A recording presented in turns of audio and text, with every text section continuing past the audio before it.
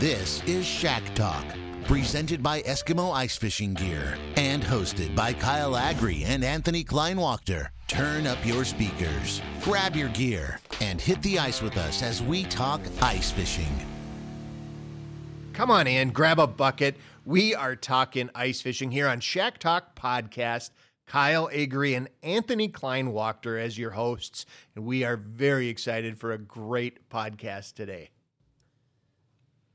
Thanks for joining us in this segment of Shack Talk Podcast. We're going to dive into our gear and equipment segment, and as we've alluded to on several episodes before, everything is changing between the technology that we use on the ice, and everything just continues to get better and better and evolve as the sport grows. And I think probably one of the most changing areas within ice fishing is electronics. Without a doubt. Most of us got into ice fishing. Nobody even had electronics through the ice, did they? No, your electronics through the ice when I was a kid was the string with the knots in it, right? And you had a big nut or a washer on the end of it, and you dropped it down and you counted how many knots were when you pulled it back up. I mean, that was how you knew how deep it was. And to think about that in perspective to how much has changed in that time span, and how much it changes now even faster in a year or 2 years or 3 years. And so for this segment, we brought in someone that has a lot of information on one of the newest technologies in ice fishing, and that's the Garmin Panoptix. And so I'd like to welcome Danny Thompson to the podcast. Thanks for joining us. Yeah, thanks for having me. When people hear Panoptix, what is their first kind of assumption with Panoptix? Well, I mean, Panoptix, and it's really in the scheme of things, right? So you're talking about, sonar when we were younger and that kind of stuff, and how you were tying knots in your line, right? So Panoptix is complete other end of the spectrum. And when people see it and kind of, hear that term and come to the booth, and I always like to say, well, what do you know about Panoptix? And they're just blown away by it, right? Because if you look at where we've come in such a short amount of time, it's so significantly different than what's ever been out there. When Panoptix first came out, I was blown away by it. So we're using it in the boat, and me being a Minnesota guy, I'm like, this is something. I can do something with this through the ice. And I'm always trying to find ways to make things a little bit easier when it's that cold out and, and you're ice fishing. So I literally took a hockey stick, I mounted a Panoptix transducer to it, and back then the transducers were big, and I've got a milk crate filled with batteries and all these cords and all this stuff we had to do to make it work, and we're out on Mille Lacs Lake on the mud flat. I can remember exactly where we were, and I was with a friend of mine. He's fishing with a flasher, and he's jigging away, and I'm like, watch, I go, here comes a fish. Like, I can see a fish coming. Here it comes, he's 100 feet, 80 feet, 60 feet. I'm like, get ready, here he comes. And he's like, well, I don't see nothing. You're full of crap. I don't see nothing, And the fish comes in. He goes, oh, there it is. I go, nope, he passed you. The fish kept going. I said, jig, jig, jig. Fish turned around, come back, and I watched him catch this walleye from about 40 feet away. And I was like, okay, we got to do something with this. We can't just keep it on a hockey stick and with these big units. And so I paired with an engineer that we have down in Kansas that kind of had a passion for ice fishing despite living in Kansas. And, we kind of came up with the bundle, and it just keeps evolving every single year. And that's the really cool thing with Garmin, is they're an engineering company. They engineer good quality products. And so with Panoptix, he put his mind to it and said, we're going to come out with a cool ice fishing kit, and that's when the Panoptix bundle came.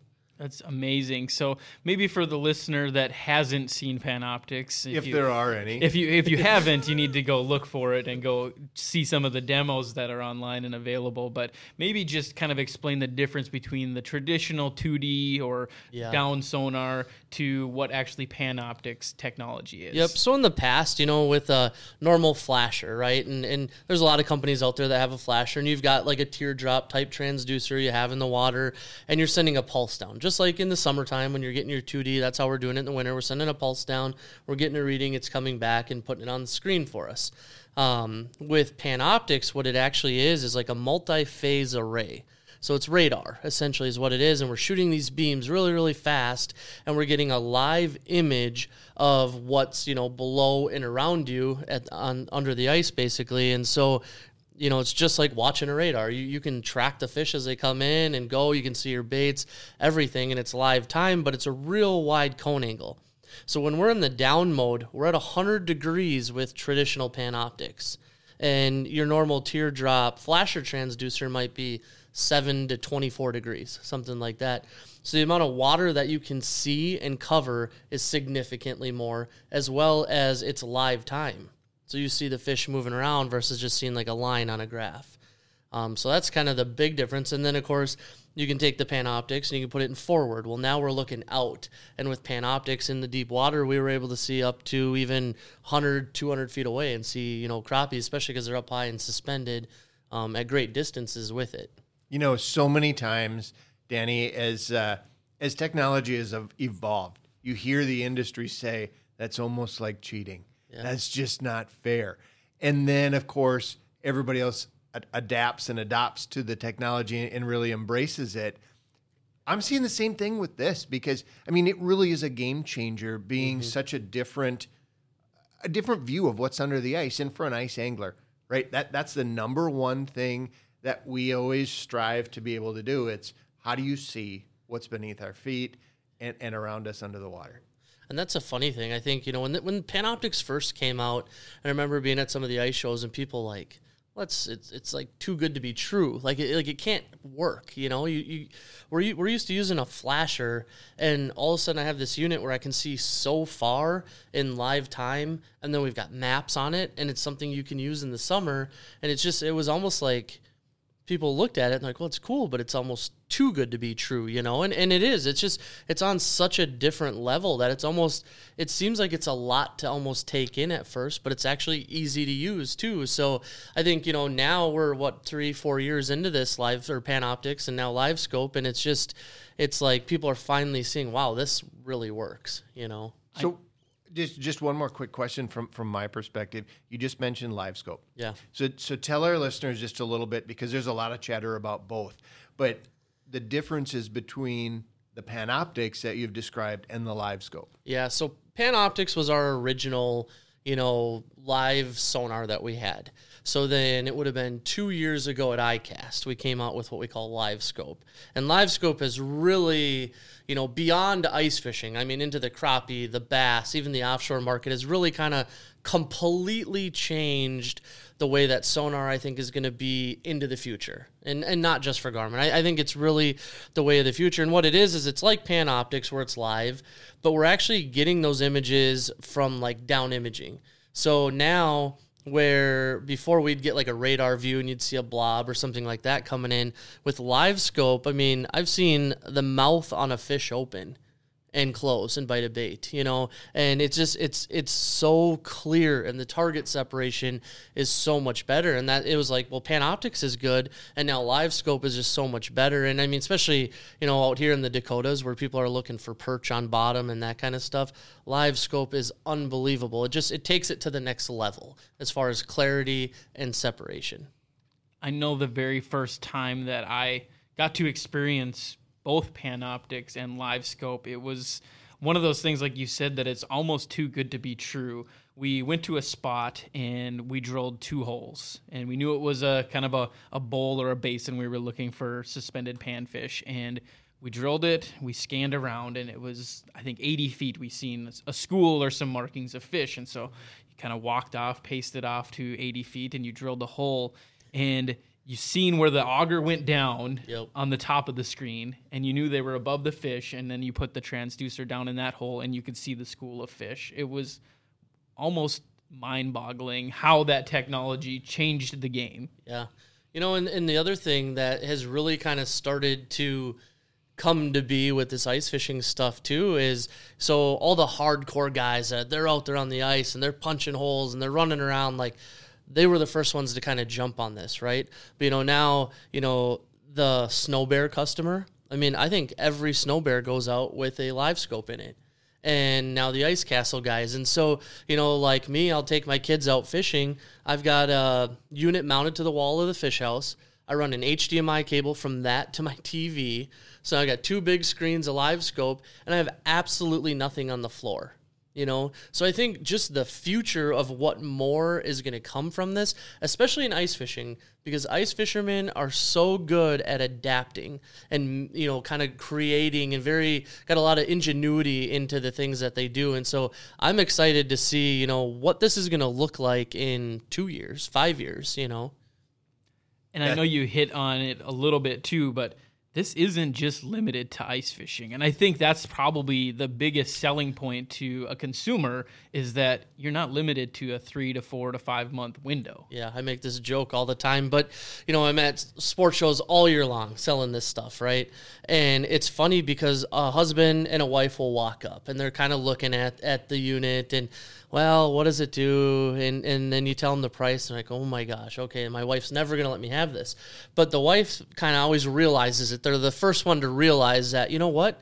So it's a quick release bracket. You take that head unit out and you put it into your boat, and it's a no-brainer. I mean, like the Live Scope comes with an EchoMap 93. That's my number one selling summer unit.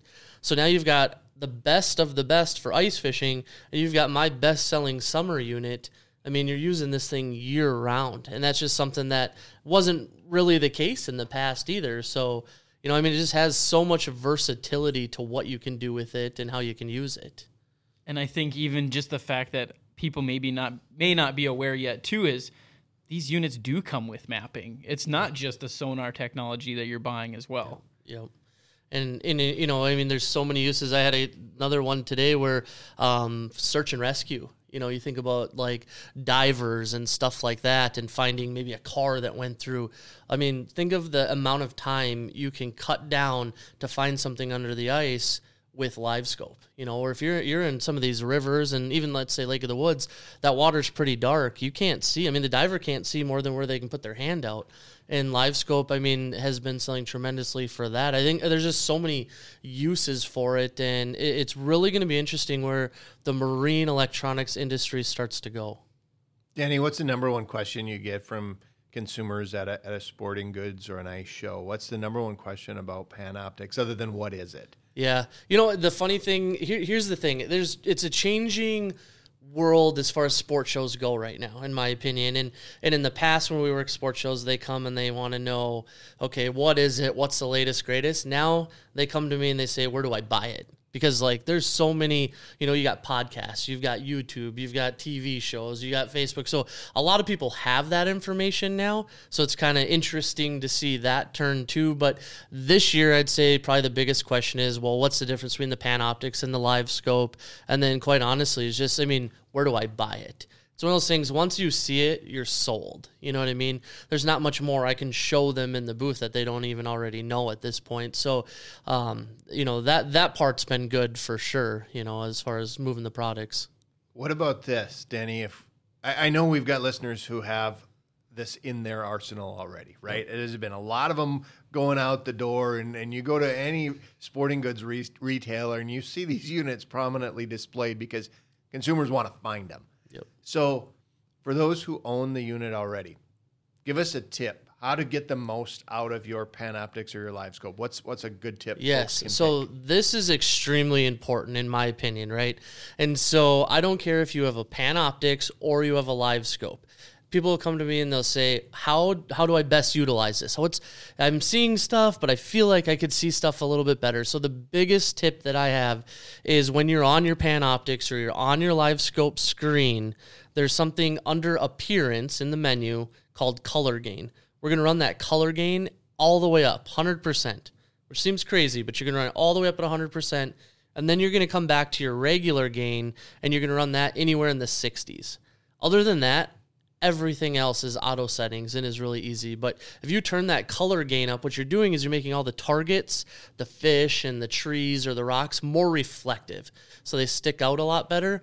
And then I'm able to come into the normal gain and run it a little bit lower. So I have more leeway there. And I mean, as far as Live Scope goes, I mean, stuff pops out so well when you do that. I mean, little perch cruising the bottom and stuff like that. It really does a number on the Live Scope especially. So that's really the biggest tip that I have on those for sure.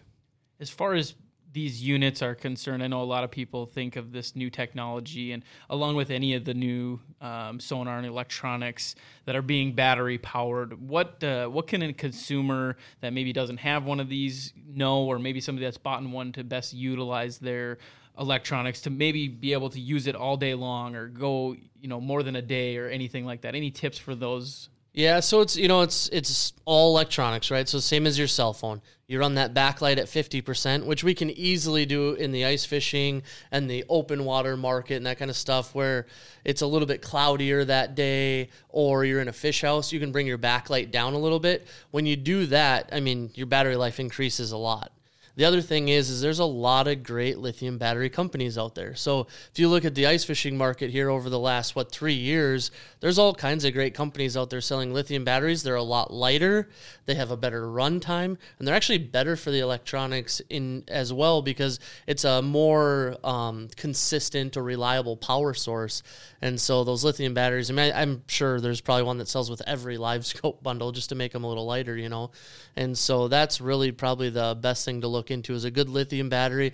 And the thing with those, talking to the lithium battery guys, is you really have to make sure you run the charger that they recommend with those batteries. That's, otherwise you cut the life of those batteries down significantly. I think that's really good advice. And for anyone that looks at the Panoptix or the live scope and sees that price tag, you're really buying a year-round unit. And I know most of us that own boats wouldn't think twice about paying a price tag for a new sonar unit in our boat, and that's really what you're buying. Plus, you're buying an ice unit. Yes, there's some different transducers and things, but Danny, I really think that this was a great segment. I think that as a listener, I think a lot of information was shared that can be very useful, and for those that maybe don't know a lot about Panoptix can get more information. But if anybody has any questions or needs more resources, is there a way that they can get a hold of you or your team to get that information? Yeah, so Garmin's a really good company as far as customer service. We're located in Kansas City,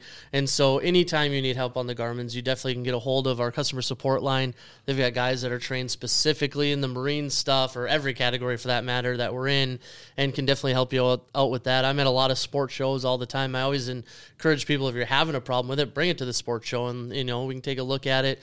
And the other cool thing is we've got so many good retailers now. I do not care where you shop. They have all gone through some good training and have good guys that know the stuff. And there's just a lot of good guys out there that can help you with that stuff for sure. So awesome. Well, Danny, I really appreciate you joining us on Shack Talk Podcast. I think as a listener and a consumer, everybody can learn a little bit, and I know I'm just itching to get out on the ice with my Panoptix and utilize it some more and take some of these tips. But I want you all to make sure to stick around. We're going to be back with another segment of the podcast here shortly, and we'll be right back.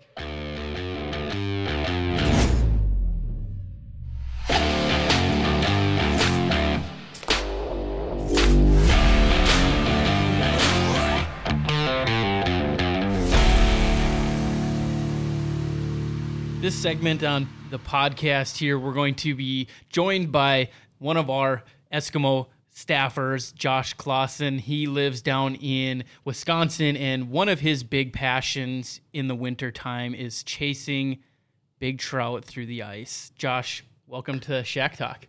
Thanks for having me, guys. Pleasure to be here.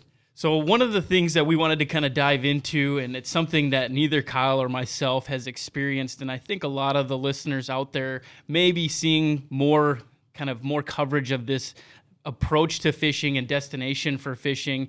And so we thought this would be a really great segment for our destination podcast, is Lake Michigan and the harbors that you can access and be able to target these species through the ice.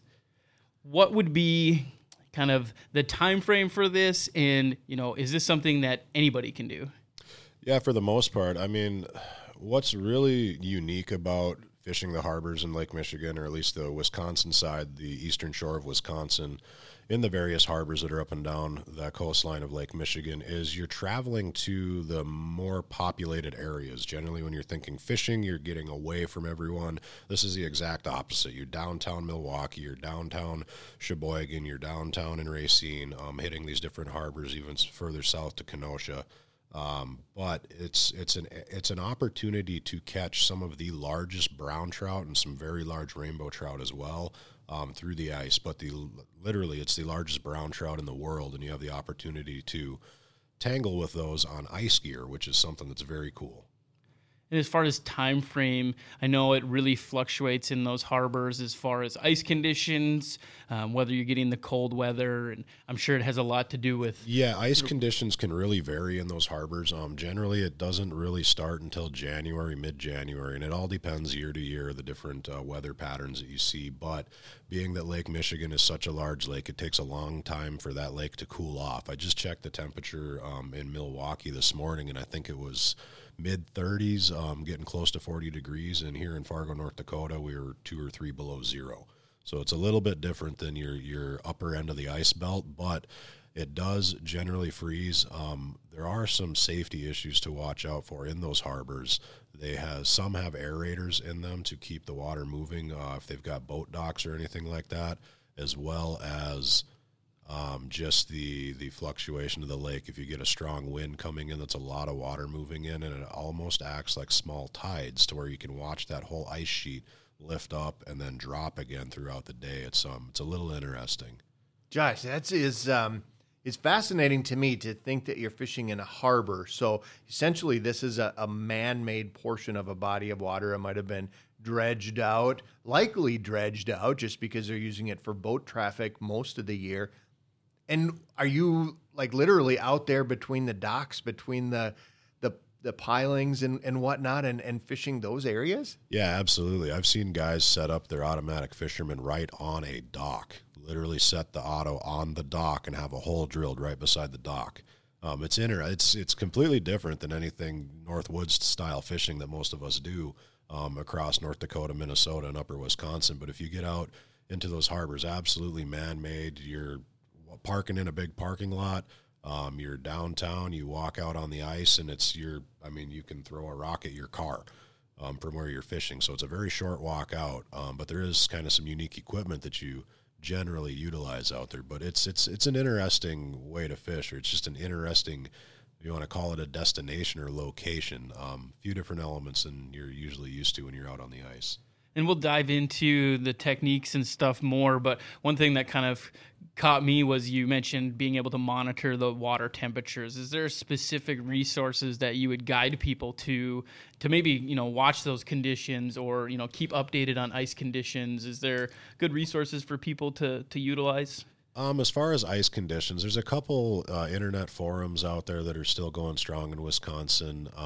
Lake Link is one that gets a lot of traffic on it. And you got to remember, you're in kind of metropolitan areas, and you can find some traffic cameras out there on some of the different websites that you can see some of the harbors to see where people are at, as well as if there's ice out there. But as far as an actual resource, you can monitor the river flows. Most of the harbors are on some river coming out or going into Lake Michigan, and you can check those river flows, CFS rates. If that river comes up quite a bit, it's probably not going to be safe ice. If we get a midwinter thaw, big push. But as far as like a real reliable resource that you could check and then say, yep, I'm going fishing today. It's ice fishing, and these are some pretty unstable ice conditions, and don't expect it to be safe every time you go out. Be prepared to have a backup plan for sure. And to me, this sounds like something where you're always going to be wanting to be prepared with your safety equipment. Having your ice picks, having the necessary tools, the float suits, everything that we, maybe take for granted just during the early ice portion in the northern part of the ice belt, but definitely something you want to have year-round. Oh, far more important than where I'm originally from North Dakota, and the ice that we get in November is the ice we're walking on in April or May. To where down here, that ice can come in and be in for a week and then gone again and come back. So it's definitely a different ball game than what I grew up fishing and what I'm used to. But and again, the aerators in those harbors. If you're not familiar with the layout of where all of those currents are fluctuating underneath that sheet of ice, go with someone who knows the area or at least has some experience. I wouldn't say just check the ice. You can get out there and kind of see where people have been walking and everything, but again, no ice is safe ice, and that's even more apparent where we've got these aerators in the harbors. So, Josh, just as what interests me is the fish behavior and the fish patterns, are these brown trout in the harbors year round, or is this just something where they migrate in during the winter months when the water's cooler? So there's kind of a combination there. There's 4 or 5 different strains of rainbow trout. One of those strains is an Arlie that they brought in that relates to shoreline structure, and they stock that fish to be a resource for shoreline anglers, which that's probably the most common rainbow or steelhead that we get through the ice is that Arlie strain. But again, we've got fish moving into the river system, steelhead and more particular migratory rainbow trout. They spawn starting in February and then through April, March timeframe, to where they're entering that river system in preparation for spawning throughout the winter months. Some actually enter the rivers in the fall, but it's those fish that are transitioning in and out. Now that's for the rainbow trout. The browns, at least as far as I know, still relate somewhat to that shoreline structure, but they're also there to gorge on some of the salmon and steelhead eggs that have dropped throughout the fall spawning period. So there is a food source there, and then also being a predatory fish, there's bait fish that relate to that shoreline structure that bring them in as well. Okay, so that brings me to my next question, right? And the key there is they're there for food, right, or reproduction. Yeah, and so that makes perfect sense to anybody who fishes. What kind of baits are you using to trigger these fish to catch them? Yeah, absolutely. It's definitely a little different. We're using actual roe or eggs from either brown trout or steelhead generally in the harbors. The salmon eggs are more so in the river system early fall, October, and then they're pretty much done by November. And then the browns will come in and spawn. And you may think it's odd that we're going to catch a brown trout on brown trout eggs. Why would they eat that? It's more so not that they're trying to eat it, they're trying to kill someone else's offspring. So they're just crushing them instead of actually ingesting them. And then shiners, the other bait fish species that are prevalent in the Great Lakes as well. Generally, you'll catch more browns on shiners than you will rainbows, and you'll catch more rainbows on the spawn sacks. And when you talk about using the eggs or the roe, I mean, it's not like just a single egg you're putting on there. There's a process to preparing the bait. Yeah, absolutely. And the best bait is always the freshest bait. It's something to do with the scent of the amniotic fluid actually in the eggs. And if you can't get fresh, and if you've got bait that's coming from the fall, you want to cure it or at least package it kind of individual day-size portions and freeze it, vacuum pack it and freeze it so you got no air in there, getting them freezer burnt. But you take the eggs and you vary on the size, and when I say spawn sack, you take a nylon mesh netting and it depends on the species, they each have different size of eggs, but it can be anywhere from 5 to 30 eggs in a spawn sack, and generally we're referring to them as like a dime size diameter, nickel size, quarter size, and that can change on weather conditions as well, just like fishing. If you're upsizing or downsizing because of a cold front or a warm front coming through, these fish relate in much the same way. So it helps to have a variety of different sizes as well as colors of that mesh netting that you make those spawn sacks out of. So I'm assuming most locals, they catch their own fish and they save the egg sack, the roe, and use that for their own bait. But folks who are coming from really anywhere outside of that area, that's a pretty location-specific technique. Can they just buy that at a bait store? Guides are going to have it? There are a handful of bait shops around, and it is something that you'll see. The closer you get to the actual lake itself or some of the tributaries, the bait shops will stock spawn sacks. Again, and those are going to be, for the most part, cured. And you can find some information on the forums as to who's got the best bait out there. So it really gets into what they use to cure it, if they have any additives in there, or if they're 100% fresh and just frozen. And there's some guys that really get into the ins and outs of what you do with those eggs. What I've found to be most successful is no cure, freshest eggs you can get. And that might be a female fish that you just caught that had loose eggs and was leaking eggs, and you actually squeeze a few eggs out of her and let her go and then tie up some fresh spawn sacks right there. That's interesting, because in my mind I was picturing the fact that you'd have to harvest that fish to take the eggs, but the way you just described it, I mean, that's going to work equally as well. Plus, you're able to release the Yep. fish. And that is one thing to take into consideration there. If you do squeeze eggs out of a fish like that, it does count to one of your fish in your limit. Really? Even though if you release them because you're taking some portion of that fish. Interesting. That's very interesting. A little different, but yeah. So when you talk about the trout and the different species, I mean, a lot of people, when they hear trout, they're thinking stock pond, little trout, fly fishing, small trout in a stream. I mean, these are pretty unique fish and can be very, very sizable. Yeah, they're big boys. 6 to 15 pounds is not uncommon, and some of those browns are pushing upper 20s as well. I mean, they're not small fish, and you're fighting them through an 8-inch or a 10-inch hole on a 28 to 36, 40-inch rod, and it can be quite a bit of fun. When you're tangling with these big fish then, and we get into kind of some of the gear that you're using, is there a specific rod setup? I know you mentioned the automatic fisherman, and I know that's probably one of the most prevalent techniques for catching and targeting these fish. How would you advise somebody that's looking to maybe get a setup to go after these fish? Yeah, absolutely. So in Wisconsin, you can run 3 lines, and there's really only 3 different hook setting devices out there that a lot of the guys use, and you set them up like tip ups. Essentially what you're doing is you're taking a rod and you're loading the rod, and then so the rod is bent over, and then there's a trigger mechanism that you hook either the rod tip or the first guide on the rod on the automatic fisherman, or a small nylon loop that you attach to that rod tip guide on the jaw jacker, and it's a trap. So once that fish takes, and earlier I said that they crush the bait, so not all of them will actually ingest those spawn sacks. They just crush it. So if you're running a tip up or a bobber and they come up and they crush it and spit it out and swim away, if you're not there like on point to set the hook as soon as there's any type of movement on that bait, you're not going to hook that fish. So what these hook set devices do is it allows the rod to be under load, and once any movement on that bait, that hook is being set, and you very much minimize any fatal hookups. You're catching them just in the lips, or just the outside, not the outside, but just on the inside portion of the mouth. As far as rods, generally we're running 6 to 8 pound fluorocarbon. The water's very clear. These fish have been fished for many years. They're not dumb.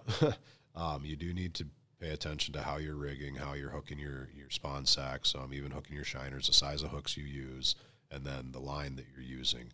Now, with that, using such a light line, and this is something that kind of comes into play in open water fishing for these same fish, and they're in the tributaries, is we're still running 6-pound test line to catch, 15, potential 20, 22-pound fish.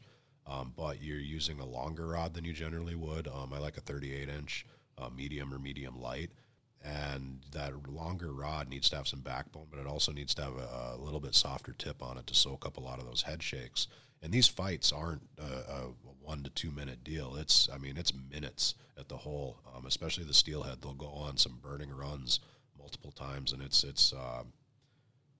can be kind of fisticuffs at the hole trying to get these things through the ice. And I think anybody that's watched any of the videos that have recently come out targeting these fish knows that, it's a very, very much a rodeo at the hole. And they make some very technique-specific rods for keeping these fish pinned and giving you the most advantage that you can to land these fish.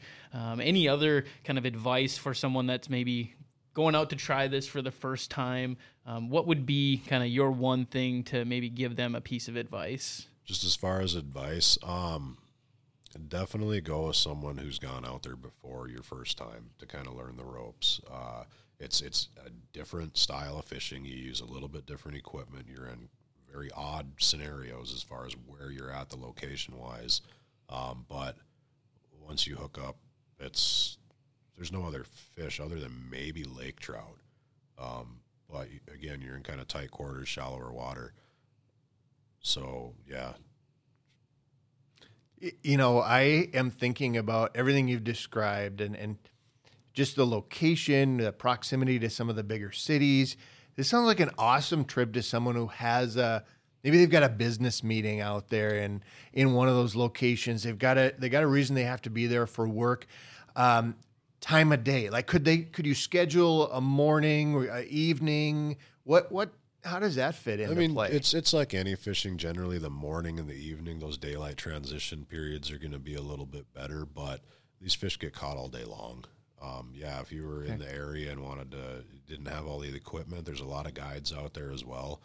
You could hire a guide and go out for a half day, and just do a Google search on Lake Michigan ice fishing guides, and you'll get a list of them. It depends on your location where the guides are each situated out of. But That's perfect. That's good advice. I think really anywhere you might tend to want to take a trip or be doing some other things, whether it's family, whether it's work related, and squeeze a trip in, the use of a guide and finding a good guide who's knowledgeable, you can learn so much and make that limited time frame a lot more productive and Absolutely. a lot more fun. We have got, before we wrap this up, we got to, I'm just imagining that our listeners are listening to this saying, I know that voice. oh, right. I know that voice. And for folks that are fans of Fish Addictions TV, you're part of that group, Josh, and you are also what would be the official term for your title? You do the introduction. You narrate the introduction to the show. Yeah, I do the voiceover for the intro of the show. Absolutely. Yeah, that's really cool. And I've got to believe folks are sitting here thinking, is that him? Is that not? But yes, it definitely is. And I know you are active on social media. You're out there. Yep. If folks want to, someone that's on the opposite end of the ice belt, the ice region, they want to plan a trip and they know they're coming out in your direction. I'm certain that you'd be willing to answer some questions and point them in the right direction. And I'm not so much on Facebook as much anymore, but more so on Instagram. And so I live very close to the driftless region of Wisconsin, and I do a lot of open water fly fishing. I know we're talking ice fishing here, but my handle is Saturdays in the Driftless. On Instagram, hit me up there, and I'll definitely respond to any inquiries. That is perfect. Josh, thank you for coming in, spending a little time and talking a little bit of fishing from your part of the world. Absolutely. Thanks for having me, guys. It's a pleasure. Stick around, folks. We've got more Shack Talk ahead, and we will be right back.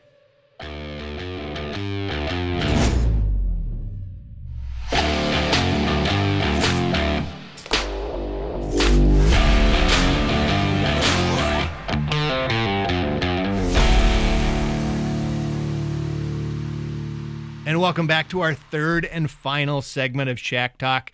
This is the fun part of the show where Anthony and I get to visit, and quite frankly, we get to do a lot of listening in this one and just hear about why folks are so driven by the outdoors and how that really drives their lifestyle individually, as their family, in whatever aspects that they engage in the outdoors with.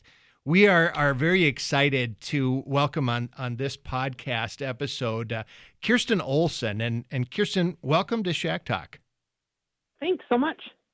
It's great having you, and it's great having the perspective that you bring to this topic and this discussion for our podcast.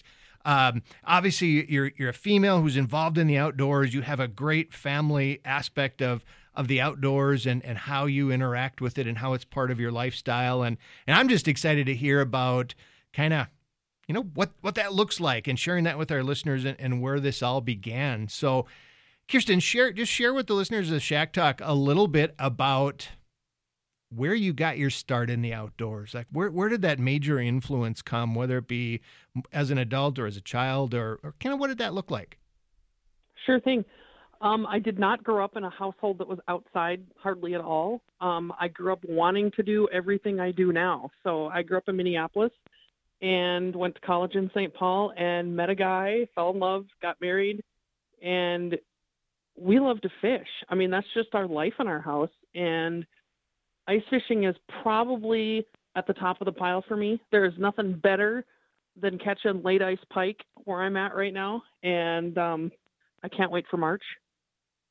That does sound like a lot of fun, and Yep. Without any doubt. And just share with our listeners, Kirsten, where you live, where your family lives, and just kind of that connection to fishing in the outdoors.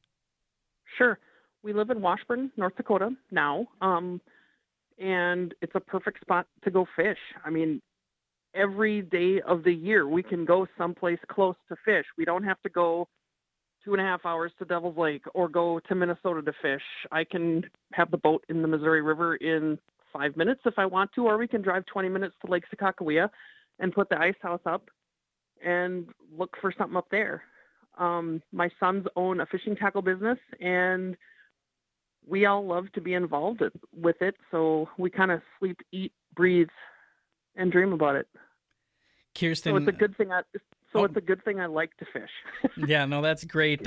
I'm a huge fan of families that fish. I try to get my kids involved, and I'm sure we have listeners with families. Any advice for them on, you came from a background that didn't fish. Any advice for them on, getting their family involved in the outdoors? Any tidbits that you could share? Boy, that's a great question. I would say, number one, don't be afraid to do it. Don't sit at home and pout and wonder, I wonder if I'd like it. I wonder if I'd like to go fishing with my husband or the guys or whoever.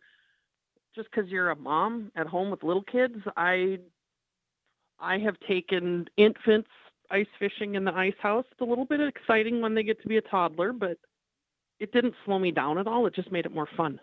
Yeah, I've got a 4-year-old, so I know all about avoiding ice holes and keeping their feet out of the hole. And you Yep.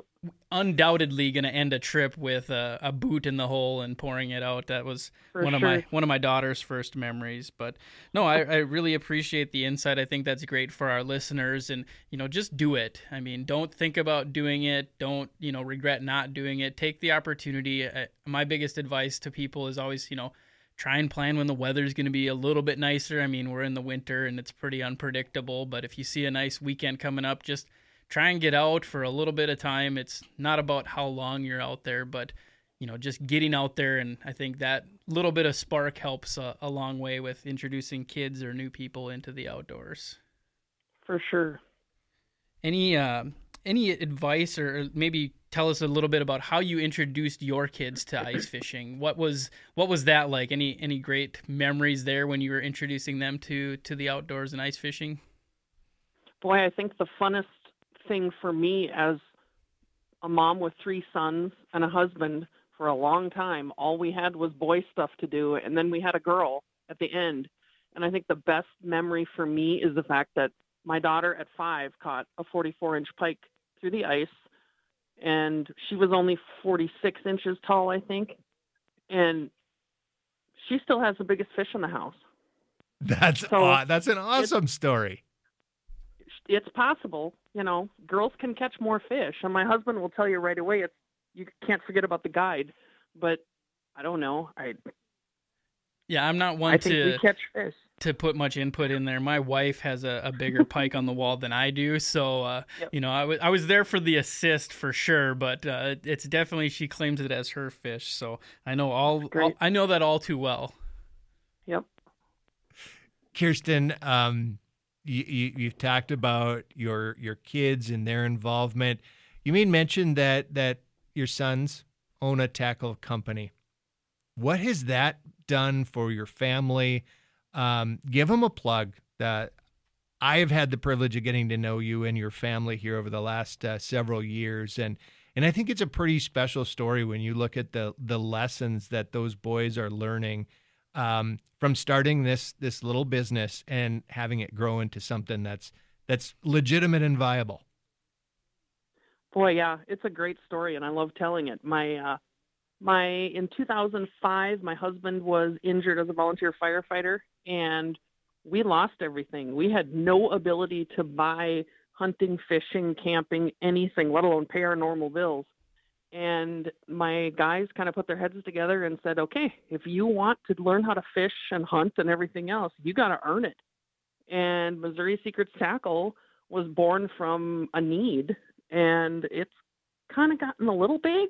I think that's a fair statement. I mean, we're not Bass Pro Shops or Cabela's or any of those big guys yet, but you know what? It's really fun. And at 8 and 10, my two boys at the time busted their butts and pumped out a few little rigs thinking they'd make a couple $100. And now there's 3 boys now. They're 15, 17, and 19, and all of us are involved in it. And I think helping kids learn that they can do things like start a business has been the smartest thing we ever did. I mean, I don't know how my kids would be if they hadn't learned about the simple things that all of us as adults know, just, silly things, not silly things, things like you got to pay taxes when you earn money. You learn that pretty darn quick when you're 10, and they have a very good appreciation for really working hard and stepping out a little out of your comfort zone and talking to people you may not know, and then building relationships too. You learn so much as a kid. Well, shoot, as an adult, as the mom, I've learned so much how to communicate with people just watching my own children have to talk to people to sell their product. And your kids end up just so much fun. I wouldn't trade it. It started hard, and now we're at a point where it is so much fun to watch success. And it can only get better. It has been a story of success, and all wrapped up, all of those life lessons you just described. And those are lessons that as parents, we all strive to teach to our children as they grow up and become young adults. But you did it in a way that was wrapped up in the outdoors, in fishing, and something that so many of us love so much.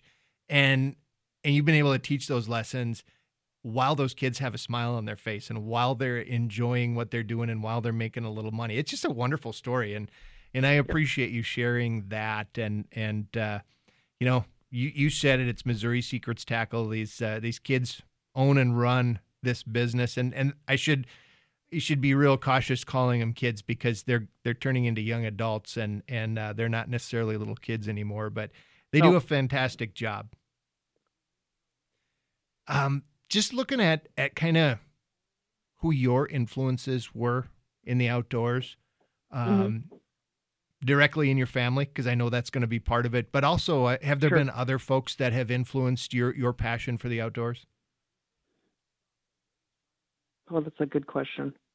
Honestly, I really don't know because we're so wrapped up in family that, I've learned everything I know about fishing and everything in the outdoors from my husband, really. And probably my father-in-law, I would say too, because they were always outside. They were up to their eyeballs in scouts, as my husband was as a kid. And I learned the hunting, fishing, camping stuff from just being with them. So I don't. No, that's all right. That's not a wrong answer at all. In fact, that's a great answer. Don't get me wrong. I love following people, the cool people that, people know, that the Eva Shockey type people. And I'm at a loss as far as fishing, but I know so many women that fish, and it's just fun. It's fun to see women succeed in that. And I don't know. I'm not real starstruck, if that helps. No, Kirsten, those are perfect answers. I think our listeners, as well as Anthony and I, appreciate the kind of the honest answer to it and just being frank with what it is. And that's what makes this segment of the podcast so, I think, so intriguing, is just hearing people's perspectives on how their story and passion came to be and where they're taking it and where they're going with it. And speaking of that, where do you see the future here as your family, as your kids are starting to get to that point where they're going to be on their own and pursuing their own careers and their own lives? Where do you see the outdoors playing a role in your family going forward? I can't wait to have grandkids to teach them to be outside. I think that is just funner than fun, and it's way out on the horizon, but it really kind of isn't. My oldest one's 19. He's going to school to be a teacher, and I've got another one that's almost 18, and man, that's a dose of reality when, all I did for so long was chase toddlers and change diapers. And I'm like, I'm not doing that anymore. I've got one kid that our daughter actually is really interested in looking into military, and she's only 13, but boy, she's got that as the end goal right now. And she might change her mind and, 87 different times between now and then, but who knows? The outdoors is always going to be part of us. Part of who we are and how we grow as a family is being outside and being in the boat and being able to look back and go, man, remember when we got so sunburned that one time in the boat and we still had fun doing it, you know? Those are great stories. And being in that position myself, Kirsten, I know we've talked and with your husband, Jeremy, and you know that I have a couple little grandchildren, and you're right. That is the next goal on the horizon, is being able to take them out onto the ice or in the boat and enjoy teaching that next generation. So I can definitely appreciate that as well. Yeah.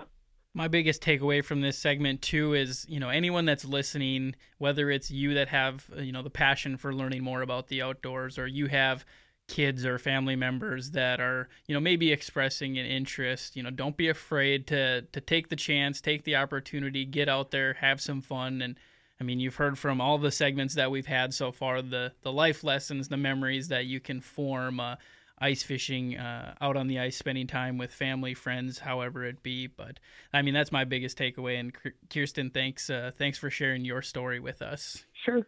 Absolutely. Well, that'll do it for our podcast for today.